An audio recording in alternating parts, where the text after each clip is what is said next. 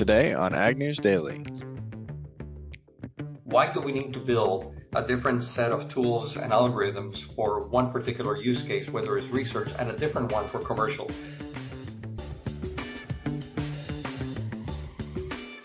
Welcome to Tech Tuesday, August 22nd, 2023. This episode's brought to you by the Farm Smart Podcast. Subscribe now at nutrienagsolutions.com/farmsmart.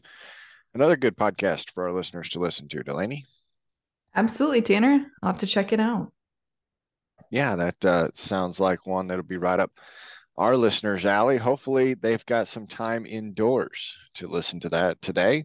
Every part of the country seems to have a different type of weather advisory in place. We've got Oklahoma and Arkansas that has flood watches and advisories for a large swath of their areas in place. 2 to 3 inches of rain have already fallen, and another inch is possible.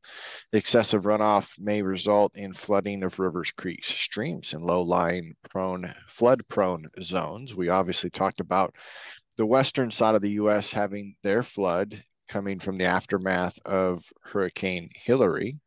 We're seeing right now Tropical Storm Harold is a tropical depression in the Gulf of Mexico. That tropical storm continues to churn towards southern side of Texas. Residents there will be bracing for heavy rain, flooding, powerful winds, and dangerous rip currents. Tropical Storm Harold had maximum sustained winds of 45 miles per hour this morning and said more than 1 million people are under the storm warnings there. And of course, we've got our record high temperatures. That heat dome is still parked over the Midwest. More than a third of Americans are under a heat alert as this monster heat dome stifles a huge swath of the central United States. Cities like Des Moines, Kansas City, Oklahoma City, Little Rock, Dallas, all have a combinations of heat and humidity that will feel like temperatures above 110 to above 120 degrees. So lots of weather today. There is lots of weather, Tanner, and we've got an update here on the wildfire going on out in eastern Washington. A second person now has been found dead of the wildfires, which started last Friday. This has so far burned hundreds of structures and has closed a major section of their interstate there that goes to Spokane. But this fire in total, Tanner, has destroyed at least 265 structures and burned more than 53 square miles combined of the state. And they're still assessing damage, but Governor Inslee said on Monday that he talked to President Biden and FEMA about getting some federal dollars to help firefighting efforts as the fire is still not put out, Tanner. Yeah, that is not good news. We did see finally the sheets pulled off the Can-Am Maverick R. After months of leaks, Can-Am has finally released the 2024 Can-Am Maverick R. The machine packs a blistering 240 horsepower. A turbocharged inline 3-cylinder engine gets all of that grunt to the ground from 6-lug 16-inch and from 6-lug wheels and 32-inch tires to get a ground clearance of 25 inches. Delaney, this is a big release for those that are fans of UTVs. The Rotax 999T engine is turbocharged and delivers 240 horsepower, eclipsing the Polaris RZ Pro at 225. So you can see there's a little competition between UTV manufacturers there. Continuing to stick with the CVT transmission. Real magic cornering comes from the upgraded suspension, the third generation of Foxline valve adaptive technology. And of course, the cockpit almost looks like a car. Delaney, it's got a digital readout on the screen, a very comfortable interior. The cabin, as they said, has a 10.25-inch touchscreen. This lineup is coming in at a surprisingly low price. What do you think the MSRP is for the 2024 Maverick R? 70,000? Exactly. That's what I thought. It is $35,499. So I expected this UTV to be much more expensive than where it apparently is going to be marketed at. That is definitely cheaper than I was envisioning too. There you go. Well, Tanner, we've got the USDA weekly crop progress report as well as first day yields from the Pro Farmer Crop Tour. So I'll dig into these two headlines here. But as we look at the week ending August 20th, corn conditions fell slightly while soybean conditions remained the same. Corn in the dough stage as of Sunday, August 20th, was estimated at 78%, 5 percentage points ahead of last year's 73%. Dented corn was pegged at 35%, and conditions were rated 58% good to excellent, down just 1 percentage point from last week. They said the good to excellent ratings remained at 64% in Illinois and rose 2 percentage points in Iowa, so two notable states there. As I mentioned, crop conditions for soybeans remained the same, but 96% of soybeans are blooming as of this time, and pod setting stages were at 86%. Winter wheat harvest is inching towards completion, reaching 96% completed as of Sunday. The bulk of the work left is in Idaho, Montana, and Washington. And as we know, that's where we're seeing wildfires in some of the driest areas. So there may be some abandoned acres. Spring wheat harvest continued at a steady pace as well, moving ahead 15 percentage points at 39% completed as of Sunday. Crop conditions for spring wheat were pegged at 38% good to excellent, down 4 percentage points from the week prior.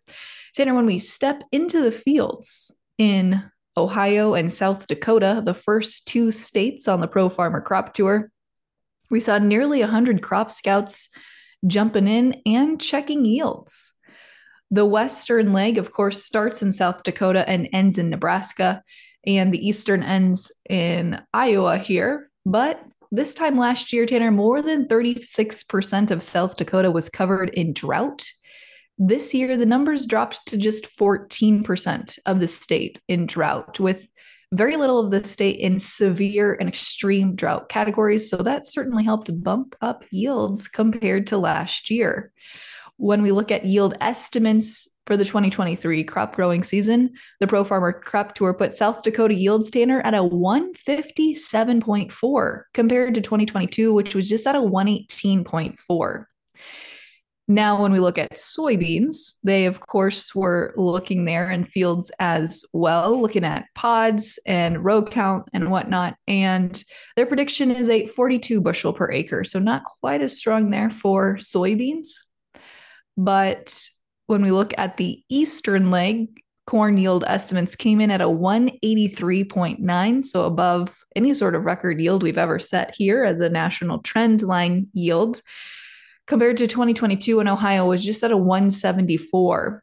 Soybeans, they also said looked really good in the eastern leg. Talked to a couple of farmers, it sounded like, that had planted soybeans the earliest they ever had, Tanner. And soybeans are looking really strong in the eastern leg as well. Really strong pod counts, really strong in their growth stage. Pretty low moisture was the only thing there.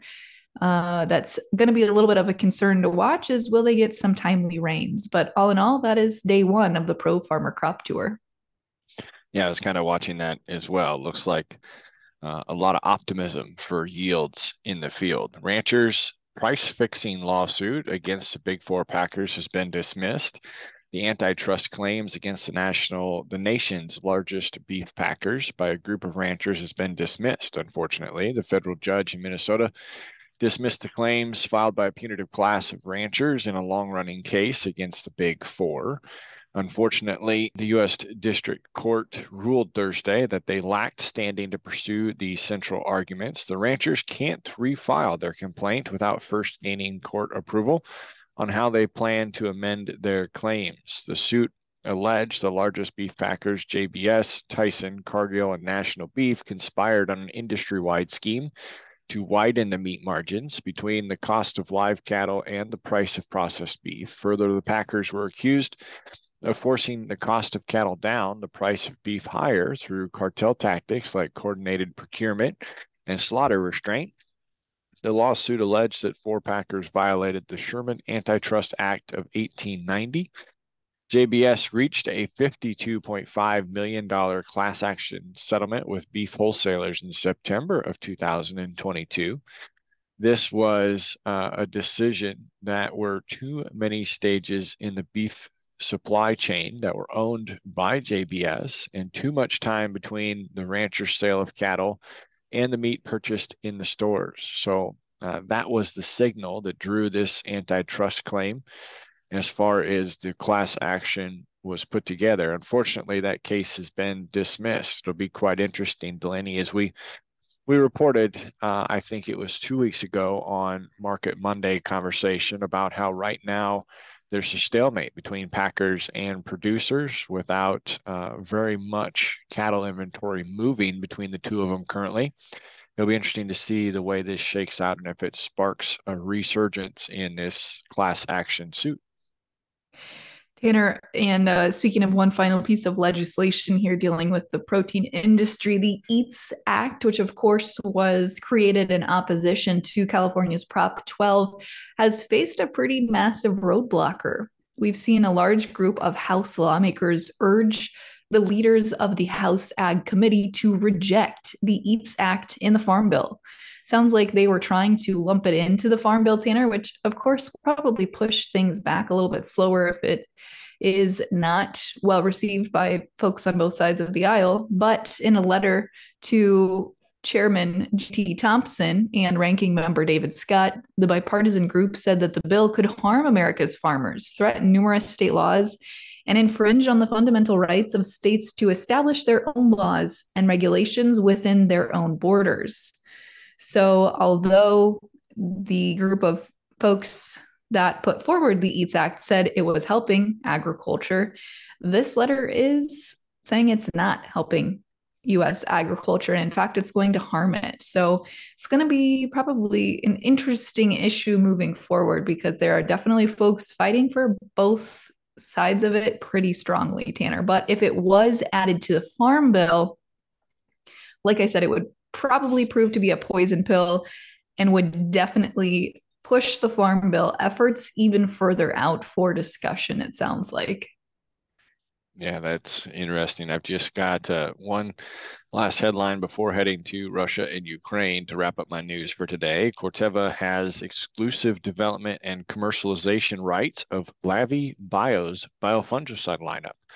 Lavi Bio is based in Israel and a subsidiary of Evogene Ltd. This biofungicide targets fruit rots and powdery mildew. The license agreement comes after 2 years of independent field trials working together. They exclusively now will have rights to the technology from Lavi Bio. As we look at Russia and Ukraine, Ukraine claimed an attack on base for Russia using supersonic bombers overnight, the second apparent aerial attack on the base in the last couple of days. A Russian fighter jet was destroyed, or I'm sorry, a Russian fighter jet did destroy a Ukrainian reconnaissance boat near the gas facility in the Black Sea. Heavy Russian attacks killed a man in the southern Zap region. Ukrainian President Zelensky is still on his European tour that will continue through Athens, where he met with the European Commission the other day. Ukraine is set to receive those bombers, which he openly said thank you for in a press conference yesterday. And they'll continue to take a look. Bulgaria and Ukraine continue their grain talks. Zelensky met with Bulgaria's Dekhanov to discuss the cooperation of the Black Sea grain deal to hopefully secure that grain corridor again in the wake of Russia's withdrawals. We'll continue to keep an eye on what's happening over there. Well, Tanner, I tell you what, I think I am all out of news then, aside from chatting markets. Where are we opening today? Well, as we head into the opening session, we are seeing a little bit of a mixed trade here, but not terribly lower here in the corn pit. September corn down just 1/4 cent in the overnight at 4.69. These new crop corn unchanged compared to where we ended yesterday at 4.82.5.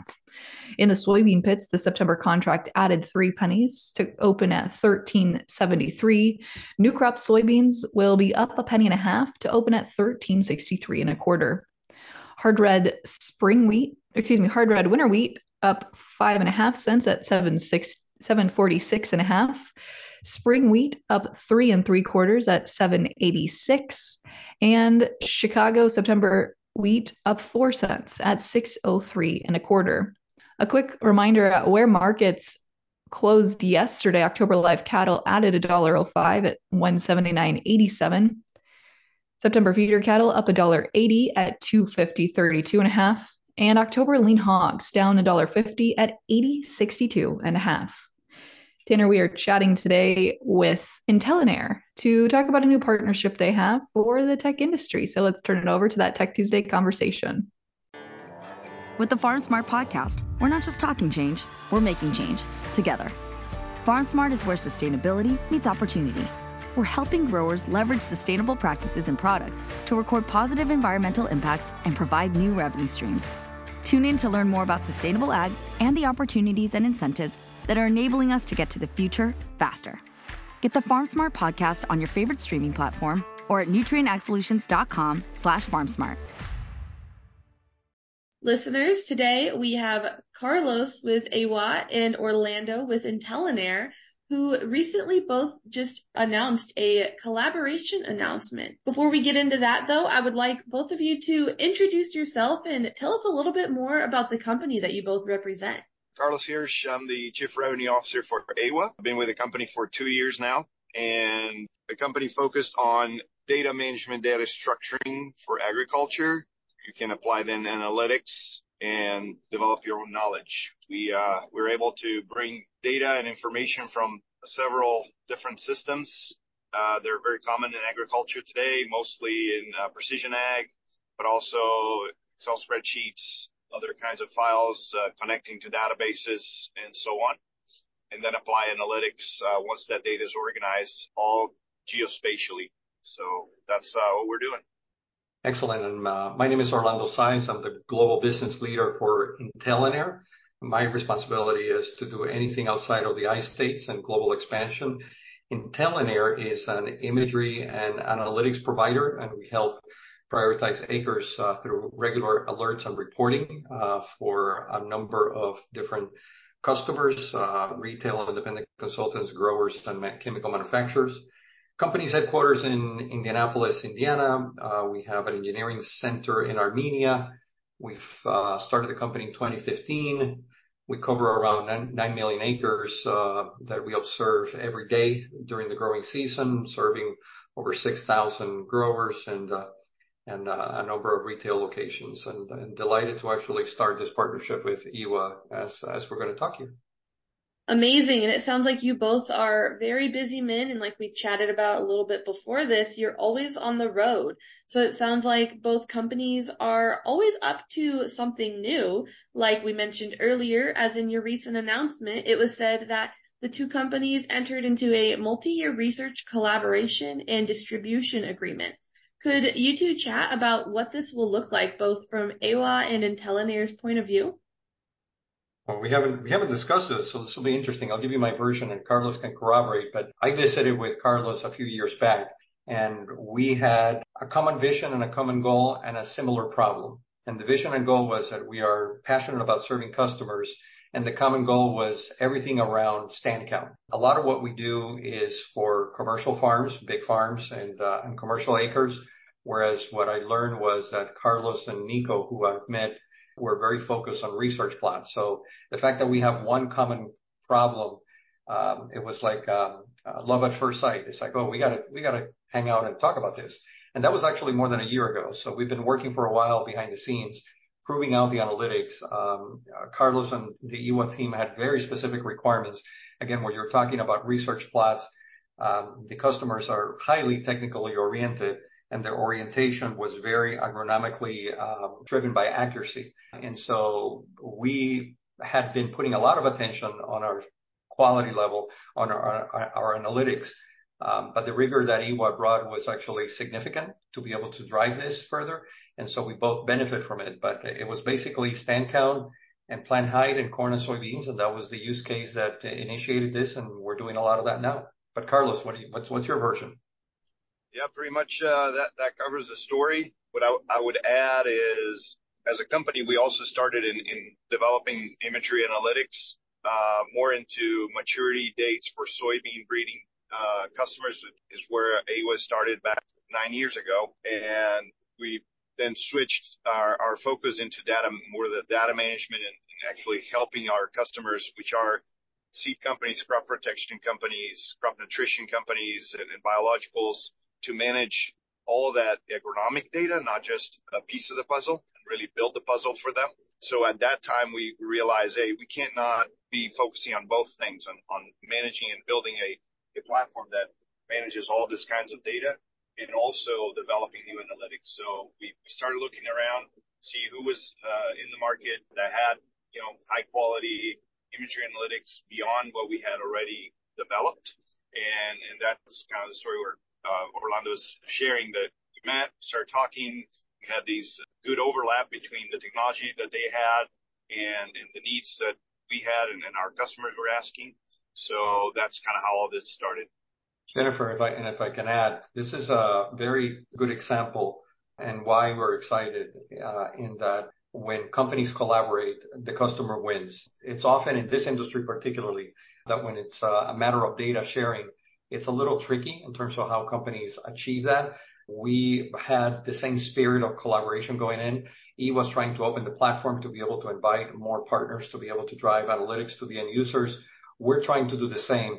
So it was really a meeting of the minds in terms of collaboration to be able to drive this use case.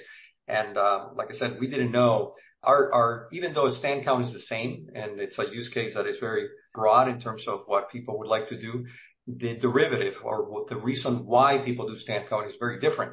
In our case, it was driven by replanting activity. In the research side for Eiwa, it was not related to that, but it was equally necessary. So again, an example of collaboration coming together, customers win. Absolutely. And Orlando, you're leading perfectly into my next question, as I want to discuss what benefits will come from this, the outcomes of this collaboration for your consumers. You touched on it a little bit, but could you dive into a little bit more of, after a few years into this collaboration and seeing what you'll be able to create from it all, like you just mentioned, how will the consumers and also your companies benefit from it a little more deeply? Well, I'll put one. I know Carlos has more ideas for this, but the one that I can add to your question is, I think that the market is always looking for accurate and consistent results. And one of the things that flows through the analytics platform of what we're trying to do, then the principle is, why do we need to build a different set of tools and algorithms for one particular use case, whether it's research, and a different one for commercial?